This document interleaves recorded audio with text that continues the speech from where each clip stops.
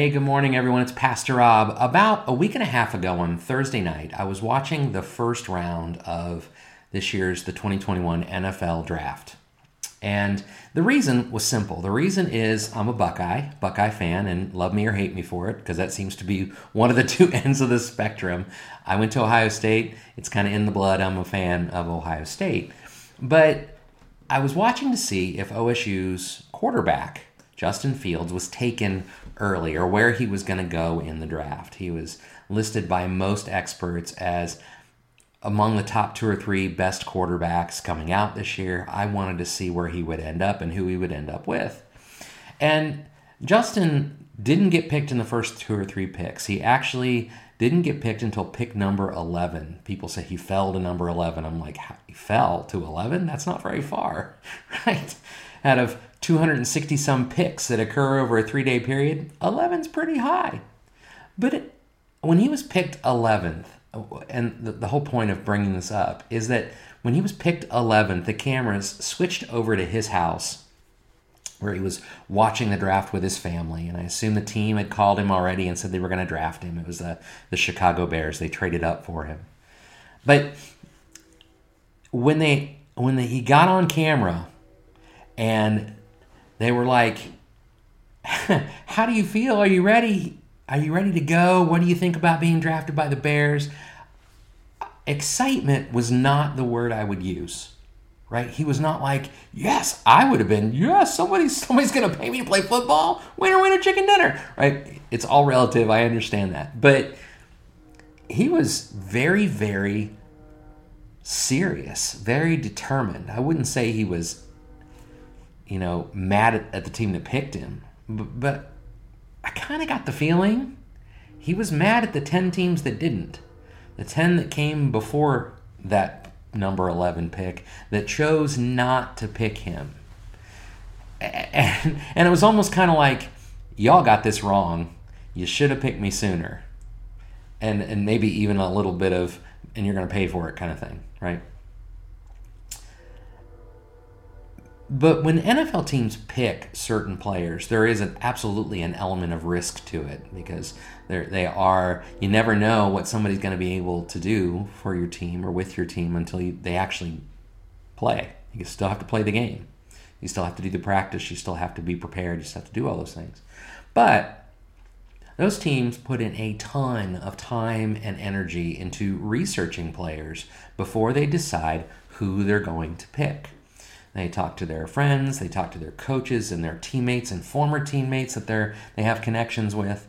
They go to what's called a pro day where they watch them basically show off and work through a set of activities. They go, until this last year, they would have gone to a combine where they could literally compare them to other players at their same positions and their skill sets and how fast they run and athletic abilities, and I'm dropping things, and all the above. But they do that and they put in all that time and energy and research because for the coach and the general manager and the management staffs of those organizations, there's a lot on the line, and making the wrong decision could really cost them. Certainly could cost them success on the field. Certainly would cost them money, millions of dollars, because the truth is when your team is doing well, there are more fans on the bandwagon and they are buying more jerseys and they're coming to more games and they're watching more television and making more commercial revenue. It all adds up. So when you're playing well, there's more money to be made. And when you're not playing as well, you make less. That's just the nature of sports, professional sports. But for them individually, those coaches and managers, when they make those decisions, if they're wrong, it could cost them their job. They could lose their livelihood. And ultimately, it could cost them their credibility in their industry among their peers. Because if you've got a track record of making the wrong choice on the important decisions, nobody wants you to lead their organization anymore. As we are finishing up our series, Unlikely Disciple, as we're walking through the life and ministry of the Apostle Peter, I think one of the things that we can see as a theme in Peter's life is that he regularly made the wrong decision on the big things, like on a regular basis. If you read through the Gospels, much of Peter's story as he's learning from the Lord and following the Lord are mistakes. They are one verse. Jesus is telling Peter, "Hey, you're starting to understand this gospel thing. That's amazing. Great, you understand." And a couple verses later, he's calling Peter Satan and saying, "Stand behind me, Satan, because you are getting in the way of what I'm trying to do. You still don't understand." And we talked about in the Garden of Gethsemane is that the guards are coming to take Jesus and imprison him. As Holy Week is moving forward and he eventually will be crucified, Peter jumps forward and tries to stop it again and cuts off a guard's ear, and Jesus heals the guard, puts the ear back on, builds him a new ear, and is kind of, "Peter, no, you're still not getting this. This is where we need to go." And then we talked about Peter denying Jesus 3 times, even though he swore he would never do such a thing. He even cost Jesus money, and that's a story we hadn't talked about yet. In Matthew 17, one of the tax collectors for the temple comes up to Peter and he says, "Hey, does your leader pay the temple tax? Because apparently you have to pay this tax in order to be able to be present during ceremonies or to teach or to do any of those things." It's one of the reasons why Jesus was flipping over tables too, because people were taking advantage, right, just to make a profit. But he says, "Do you pay this temple tax?" And Peter, without talking to Jesus, says, yeah, he pays the temple tax. And 2 verses later, Peter's going, "Are you kidding me? I do not pay the temple tax. We do not need to do this." And sends Peter off to go fishing. It's kind of, "Get away from me. Go fishing. When you catch a fish, there's going to be 2 gold coins in its mouth." Only Jesus could do this. "Bring it back and you pay the man," right? You work for it. You pay him, and just to get him off our backs. Last week, we talked about the arrival of someone who was intended to change all of those wrong mistakes, those big errors that Peter was making. And that's the presence of Holy Spirit, right? As Holy Spirit arrived, it's designed to change the way he sees the world, interacts the world. Holy Spirit is his advocate, it's his counselor, and it's the counselor that all the disciples now have access to. And we saw this miraculous moment where the Spirit rushed in like a wind and kind of overtook the room, and then it caused them to be able to speak in languages they never learned and just kind of blow away the crowd around them and be witnesses to the gospel. And so they have access to Holy Spirit, the same Holy Spirit that we have access to. And one would think that would mean that, at least in the big places, that Peter would stop getting it wrong, that he would stop making mistakes, because now he's got Holy Spirit to watch out for him. Unfortunately, that's not true. And I think if, as followers of Christ, at least me personally, I can tell you, Holy Spirit guides, Holy Spirit corrects, Holy Spirit sometimes can't save me from myself when I continue to make bad choices. And that's really because I and Peter and really most of us, we have baggage. We have baggage that we bring into the relationship that we're building with the Lord and building with Holy Spirit. We have human baggage that we bring with us. We have deeply ingrained thoughts and feelings that represent our broken humanness that we've learned over time and not really learned from God. We talked about one of those things a couple series ago in our series Neighborhood Watch in Acts, the book of Acts chapter 10, where Peter, who has access to Holy Spirit now, is forced to confront some of his biases and his prejudices that he doesn't realize are a problem, because he's having a problem seeing people as God sees them. He still kind of thinks that Jesus is just here for the Jews. And God has to really open his eyes and remind him, no, I'm here for the world. He even argues with God about it.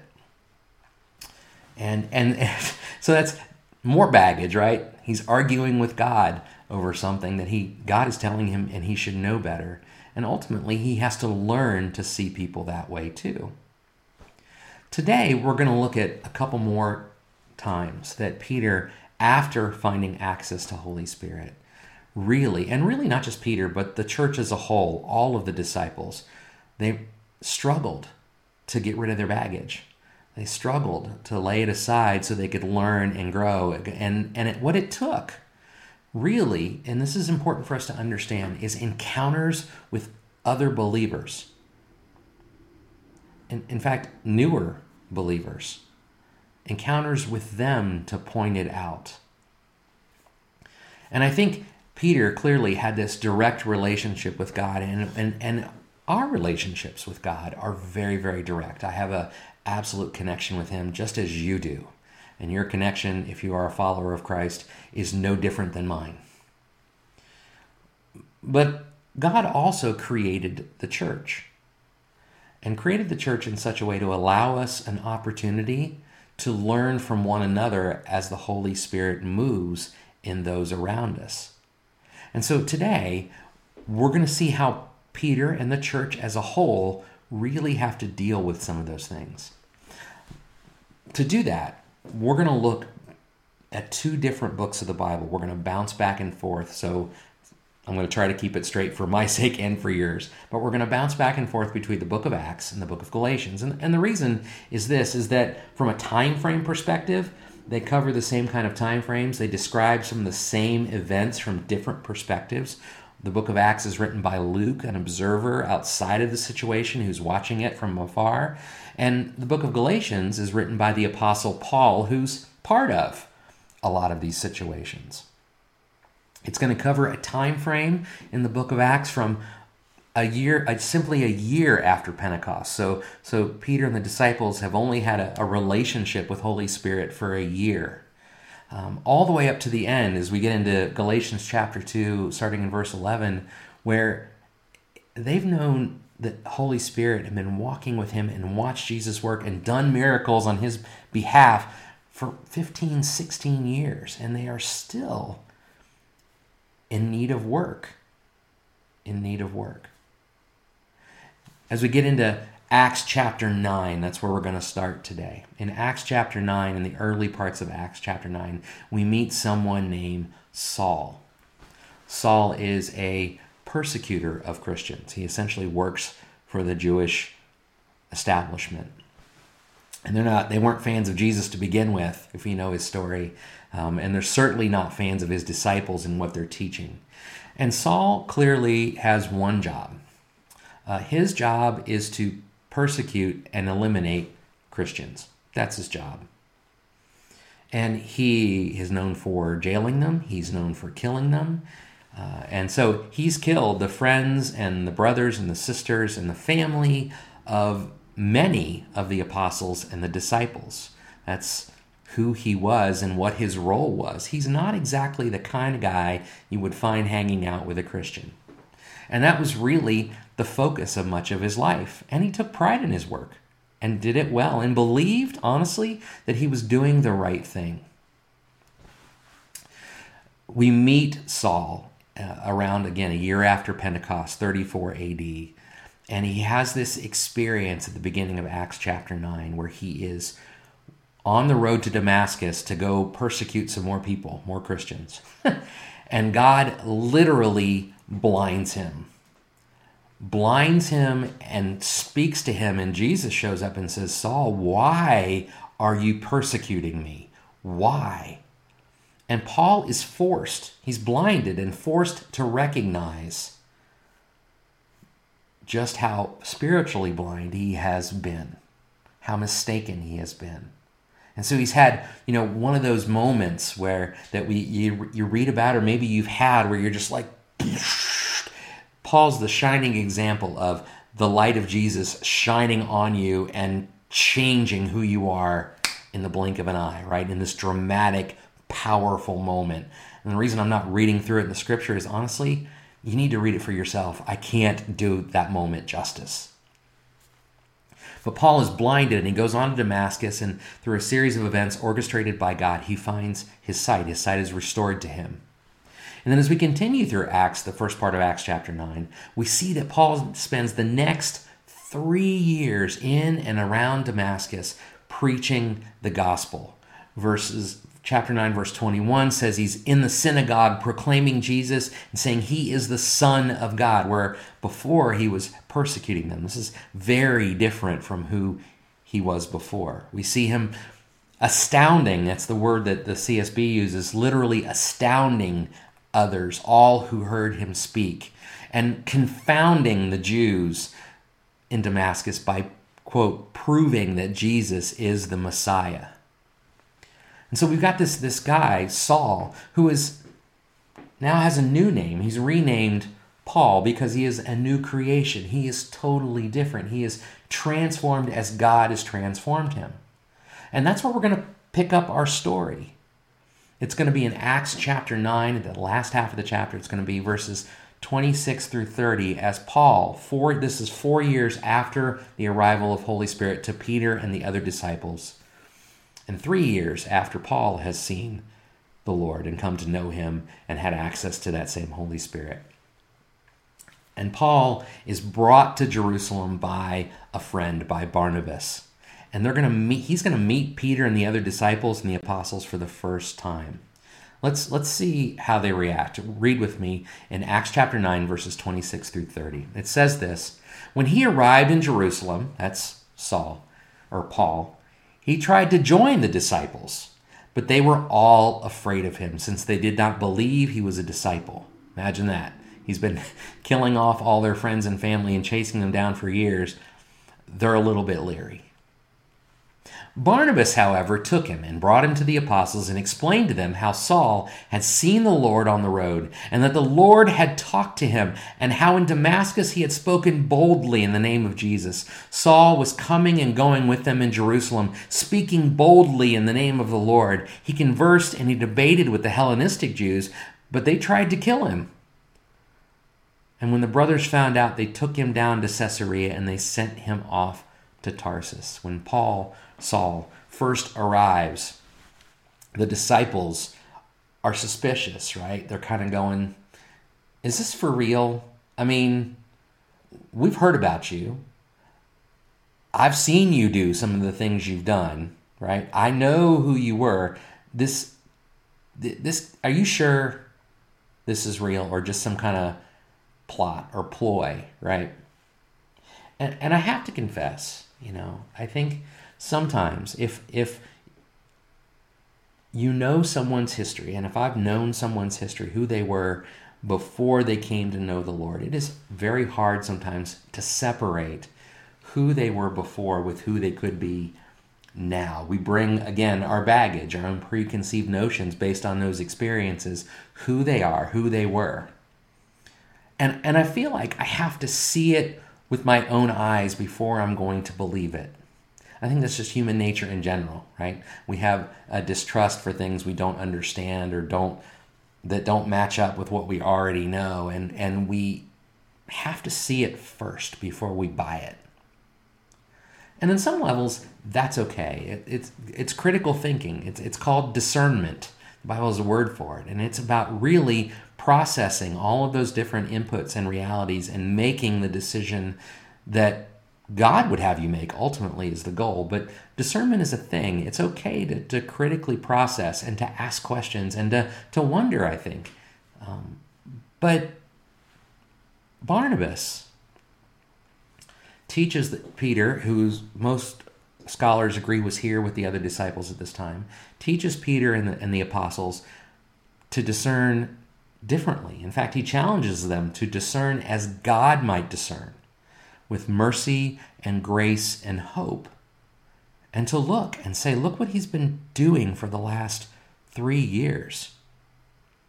Barnabas, his name means the encourager. He's known as an encourager of others. And Barnabas has seen a glimpse. He has heard from many witnesses from all over Damascus. He's seen some of it for himself.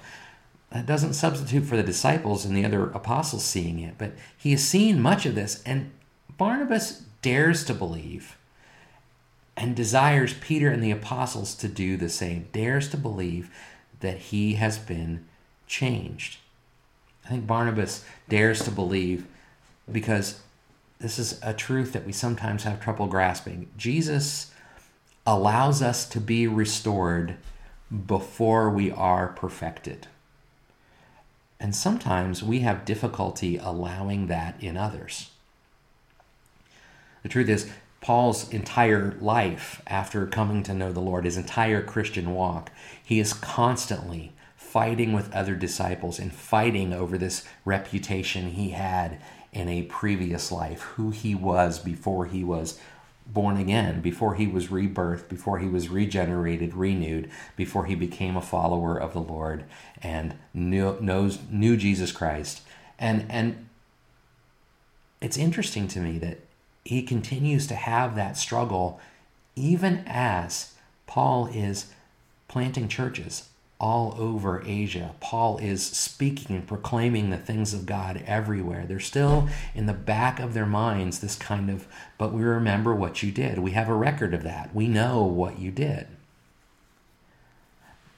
And it's a very personal thing for Paul, I think. In 1 Corinthians 13, one of the many books of the New Testament that are written by Paul, 1 Corinthians 13 is something many people call the love chapter. And parts of it is verses 4 and 5 in particular, 4 through 7, I believe in particular, are verses that we read often at weddings, but they really don't have a lot to do with weddings or even that kind of relationship. What they have to do with is different believers and how they are treating one another, how they love one another. And he starts off in 1 Corinthians 13 and verse 1 talking about the importance of love, how we love one another. And he says in verse 1, if I speak a human or angelic tongues, but I have not love, I am a noisy gong or a clanging cymbal. In other words, no matter what I do or say, if it doesn't involve love, it doesn't matter. And then he goes on to describe what love between two followers of the Lord really is. He says, love is patient, love is kind, love does not envy, it is not boastful, it is not arrogant, it is not rude, it is not self-seeking, it is not irritable. And check this one, it does not keep a record of wrongs. Love, truthfully, does not keep a record of wrongs. It does not keep a record of what someone did a while back, particularly what they did before they came to know the Lord. Although I think you could pretty credibly argue that means even after they've come to know the Lord, because again, even with Holy Spirit's help, we still mess up. But that the word for record, for keeping a record, and actually the Greek means not reckon the bad is the phrasing, right? You're not reckoning the bad. Logozomai is the word for reckon. And it's a word commonly used by an accountant in a ledger, right? As you're taking in debits and credits, you're writing down and making a permanent record of transactions that have occurred. And that's kind of the way we kind of view most of our relationships, truthfully. We view them as a series of transactions, right? And you do for me, I do for you. It's kind of this back and forth, and we make this mental kind of, I don't know, calculation regarding whether or not we should or shouldn't trust somebody. And that, again, that's discernment working. That's critical thinking working. That's okay. Jesus doesn't want you to not think, right? He just wants us to think as God would think. And that's where we get into trouble. So it would have been easy for the disciples, and many of them were as we started this text, right, in verse 26, it would have been easy for them to justify keeping a record of Paul's wrongs. You killed my friends, you killed my family, you made me live in fear. That's a tough thing to put aside, right? That's pretty much written, probably literally in blood in their records, right? I know who you are. And so they don't want to trust him. But Barnabas is saying, look, if we really believe that Christ renews, that Christ changes, that he is not the same person that he was. And by the way, look at what he's doing. You may not have seen it for yourself. It may not be the thing that you would do, but look at him doing his best to come from where he was to where he is now. He is clearly a different person. And you might say to yourself, well, I don't do that. I don't keep a record of wrongs. I don't bear a grudge that way. I'm willing to give everybody a second chance. And in some respects, I think that's the case. Some of us do struggle with that. I have a friend that I grew up with. We're still good friends, but I've known him since I was 5. And when we were about 12, we were in the 6th grade together, and there were actually 3 of us that were all friends together. And the other friend said something mean about my current friends, who's still my friend, said something mean about his sister. Something he shouldn't have said, something stupid that a middle schooler would say, okay? And honestly, my friend, the brother of that young lady, never forgave him. And I haven't talked to him about it in probably 20 years. We still talk, but not about that. But as of 20 years ago, he still hadn't forgiven him. And that's bearing a grudge. And the truth is, if we are really honest with ourselves, I think there are some people in our lives that we feel like they've done something to us that we could just never forgive. And it may not be the case. You may not have that. But for some, that's true. And to be very clear, that's not okay. That is not the person God calls us to be. That is not seeing people as God sees them. That's not discerning as God would discern, with grace and hope and mercy. But I think there's a more subtle way that we keep a record of wrongs, or we hold a grudge. And work with me for a second.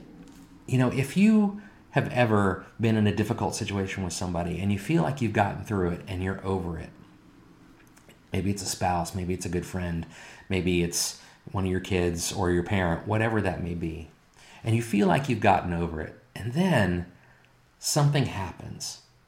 Something happens that is similar to what used to happen or did happen before. It's kind of a trigger event.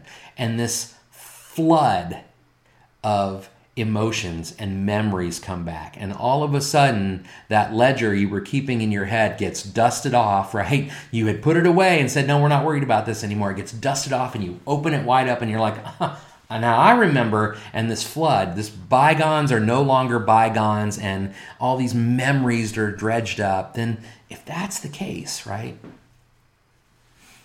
then maybe we do keep a record of wrongs more than we think. The problem, though, is that as followers of Christ, as saved individuals, we are beneficiaries of a Savior that did no such thing. In fact, he died for us while we were still wrong, right? Romans 5 verse 8 says he died for us while we were still sinners, while we were still his enemies. He didn't wait till we had it figured out, till we had everything perfected before he was willing to restore us. He said, no, I know you're wrong. I get that. But I want to offer you restoration anyways. He even prayed for God as he was dying on the cross in Luke chapter 23. He prayed for those who were persecuting him in the moment and said, Lord, forgive them. They don't know what they do. Our Lord didn't keep an indelible record of wrongs. And he doesn't open the book back up and dust it off when we mess up. And honestly, what he's calling us to do is the same. And the truth is, keeping such a record of wrongs, that happens because the offense is personal. We don't seem to have that issue if it doesn't connect to us personally. We don't seem to bear a grudge against somebody who's done something to somebody else. But unless they are family or friend, or we're already close to them and it's become personal. But keeping that record because the offense is personal, it really says something about the selfishness of our hearts and our lack of appreciation for the restoration that Jesus has afforded us, even though we're not perfect yet. Our second encounter we're going to look at is 16 years after Pentecost. You would think after 16 years of doing anything, we'd have it down, right? That Peter would have it down. But we're going to look at that in Galatians chapter 10. This is actually the third encounter that Peter and Paul have had with one another. There's another one in the first part of Galatians chapter 2 that's also discussed in Acts chapter 11. Remember, it's kind of a back and forth thing. But this time, as we look at this situation, instead of Saul going to Jerusalem where the other disciples were, this time Peter comes to Paul in the city of Antioch as Paul is planting churches. Again, 16 years after the arrival of Holy Spirit. 16 years after doing the big wrong things, I guess should have ended, right? And it's Galatians chapter 2, verses 11 through 14. And I'm thinking, as you read this, think about in the middle of this discussion, I'm thinking Peter probably wishes he hadn't come to Antioch. Okay? Probably wishes he hadn't come here. So let's read. It says this, "But when Cephas," that's Peter, "when Cephas came to Antioch, I opposed him to his face because he stood condemned." You walk through the front door and say, "Hey, Paul, what's up?" And Paul says, "Oh, yeah?"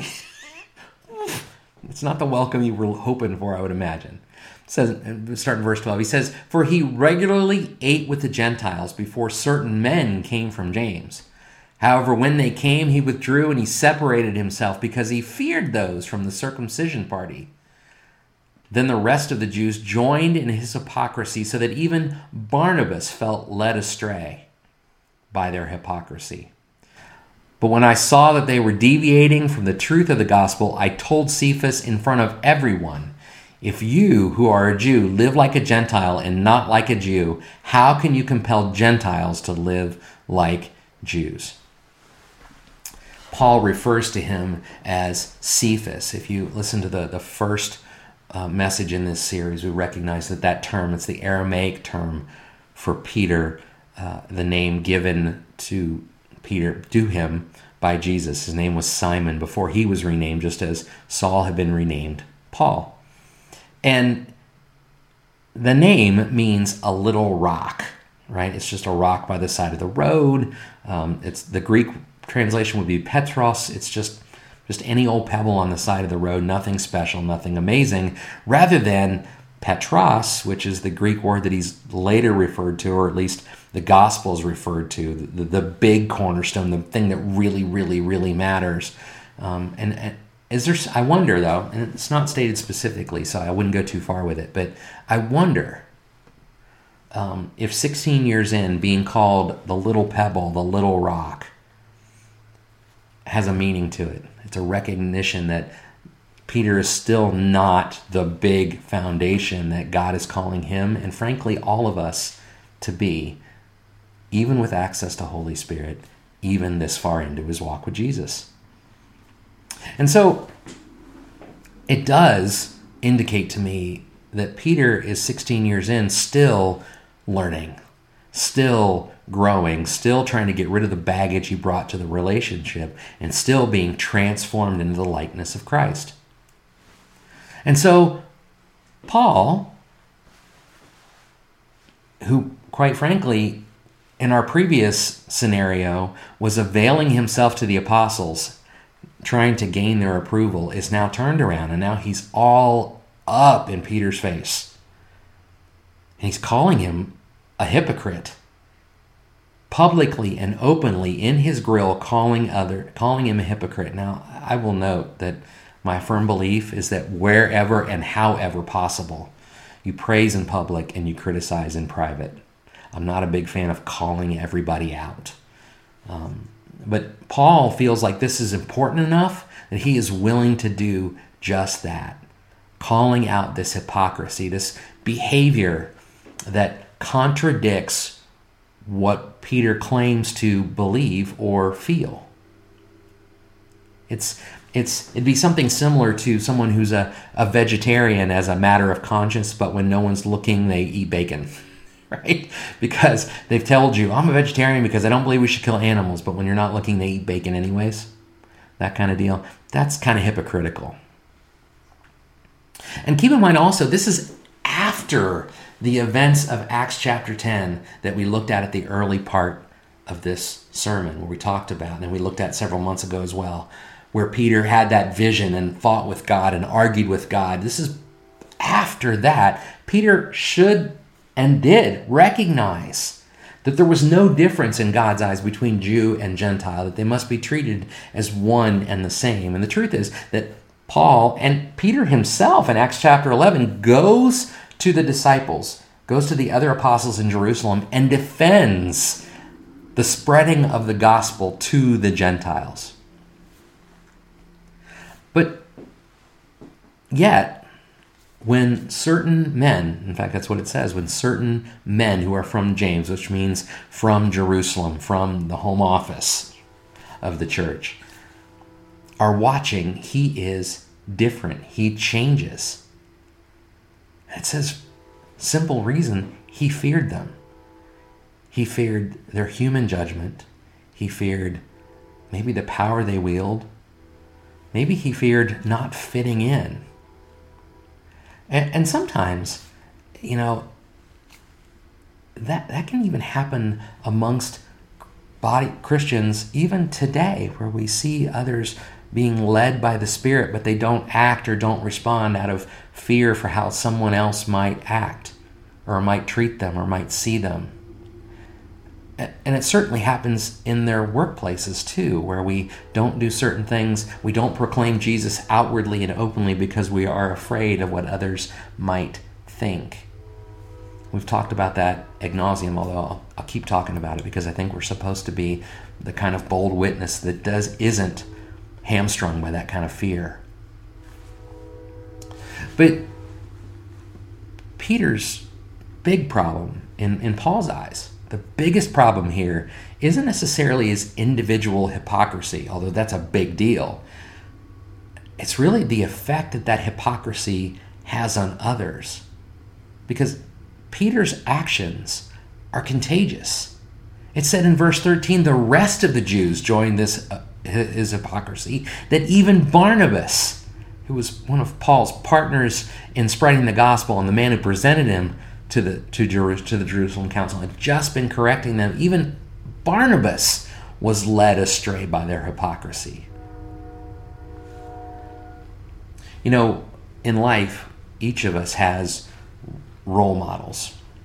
The behavior that people who act in a way that we are trying to emulate, right? We're trying to emulate their behavior or their example or their success. And Peter, as I'm reading this, I'm thinking, Peter is he was there with Jesus. He learned directly from Jesus. He was there as Jesus was hung on the cross. He literally saw the resurrected Christ, right? He was there at Pentecost. He saw all of those things happen. And certainly as others were coming to know the Lord, I would imagine when Peter walked in the room, there was probably he's one of them, right? He's one of the 12. He's one of the ones who saw Jesus. And so there's this natural kind of, that's the guy I want to be like. I want to know what he knows. I want to hear what he's heard. I want to see what he sees. I want to experience what he's experienced. I want to be able to do what he wants, what he can do. And I want to know the Lord as he knows the Lord. So it's a natural state that he's the role model. And so his actions would have an effect on everyone else around him. The problem is, though, for us that we need to understand is that it's not just Peter that's a role model. The truth is, whether we are comfortable with it or not, we are role models. We are role models to our children. We are role models to each other. We are role models to our coworkers. The truth is, whatever behaviors we model, whatever we choose to do, whether they are hypocritical, right? If we say one thing and do another, or if we say it and we're genuine and we do it, we act as we say we're going to act and treat others as we say they should be treated, no matter what. All of those actions tell those around us about who our role model is, about his character, about his love, and about his faithfulness. It tells others who our Savior is. And so, when Paul gets up in Peter's face, it's not out of anger. Well, it might be. He might be angry, but it's not out of hate or not out of disdain or even not out of a place where he thinks he's better than Peter. He certainly does not. If you've read any of Paul's other letters, Paul absolutely recognizes that he is anything but perfect, that he continues to struggle with issues. But Paul is willing to speak to Peter like this because he loves Jesus, because he wants Peter to grow, and because truthfully, Paul is willing to take the same kind of correction as he grows. The truth is, when it's all said and done, we are all unlikely and unworthy disciples. We all are imperfect. We are all messed up, and we are all a work in progress. But one of the things in our individualistic world where we are now, where we kind of, everybody does their thing and they do mine, and don't judge me and don't talk to me and don't, is that we eliminate this valuable gift that the disciples themselves, those who I think you could pretty credibly argue knew God pretty well, knew Jesus pretty well, and were teaching what he wanted them to teach. Even they were willing to listen to one another. Even they were willing to have their minds changed. Even someone like the Apostle Peter, who had been there and done that and seen it all, was willing to be corrected at times. That kind of humility and that kind of willingness to be open with one another, to help one another grow in Christ, is what we need. And no, this isn't some statement about how we should start pointing out all of each other's mistakes. That's not what it's about. But it is to say that we need to be willing to recognize that Holy Spirit moves not just through me, but through you. It moves through others who call Christ their Lord and Savior. And it is the Holy Spirit that speaks through them with wisdom and love and strength that sometimes challenges us and sometimes pushes us, but is absolutely God ordained and absolutely necessary for us to grow as his people. And Peter teaches us that we should never stop listening for Holy Spirit to not just come to us directly, but to come from others who also love him. That is so critical to our journey. If you're not in any kind of connected relationship where you're willing to openly talk about your difficulties and your challenges with one another, maybe it's doubts in your faith, or it's issues you're struggling with, or things you're having problems with, and you're trying to be in a silo, kind of handling it all by yourself, please stop. Please connect yourself with someone who can help you walk through those things. If you need help doing that, call us, shoot me an email, let me know. We would love to help you connect with people who can help you come to know the Lord and who you can help too. Let me pray for you as we close today. Father God, we are so thankful for your mercies and your strength and your grace, and we are thankful for your Son who came for us. We've spent these last several weeks studying the life of your child, your Apostle Peter, who declared you mightily and boldly before the world, who we've seen be transformed, but recognize that his whole life was a process of transformation, and so is ours. Lord, I pray that we will have hearts that are open to your movement. We will have hearts that are open to seeing your Holy Spirit moving in others, that we will be a sponge that soaks up your wisdom and soaks up your love and soaks up your understanding of others and of this world, so that we may see with your eyes and hear with your ears and feel with your heart, and that we may be the witnesses that you are calling us to be. Thank you, Lord, for the example of Peter and the other disciples. Thank you for the sacrifice of your Son, and thank you for your love and your mercy and your faithfulness. It is in Jesus' holy name that we pray. Amen. Amen and amen. God bless.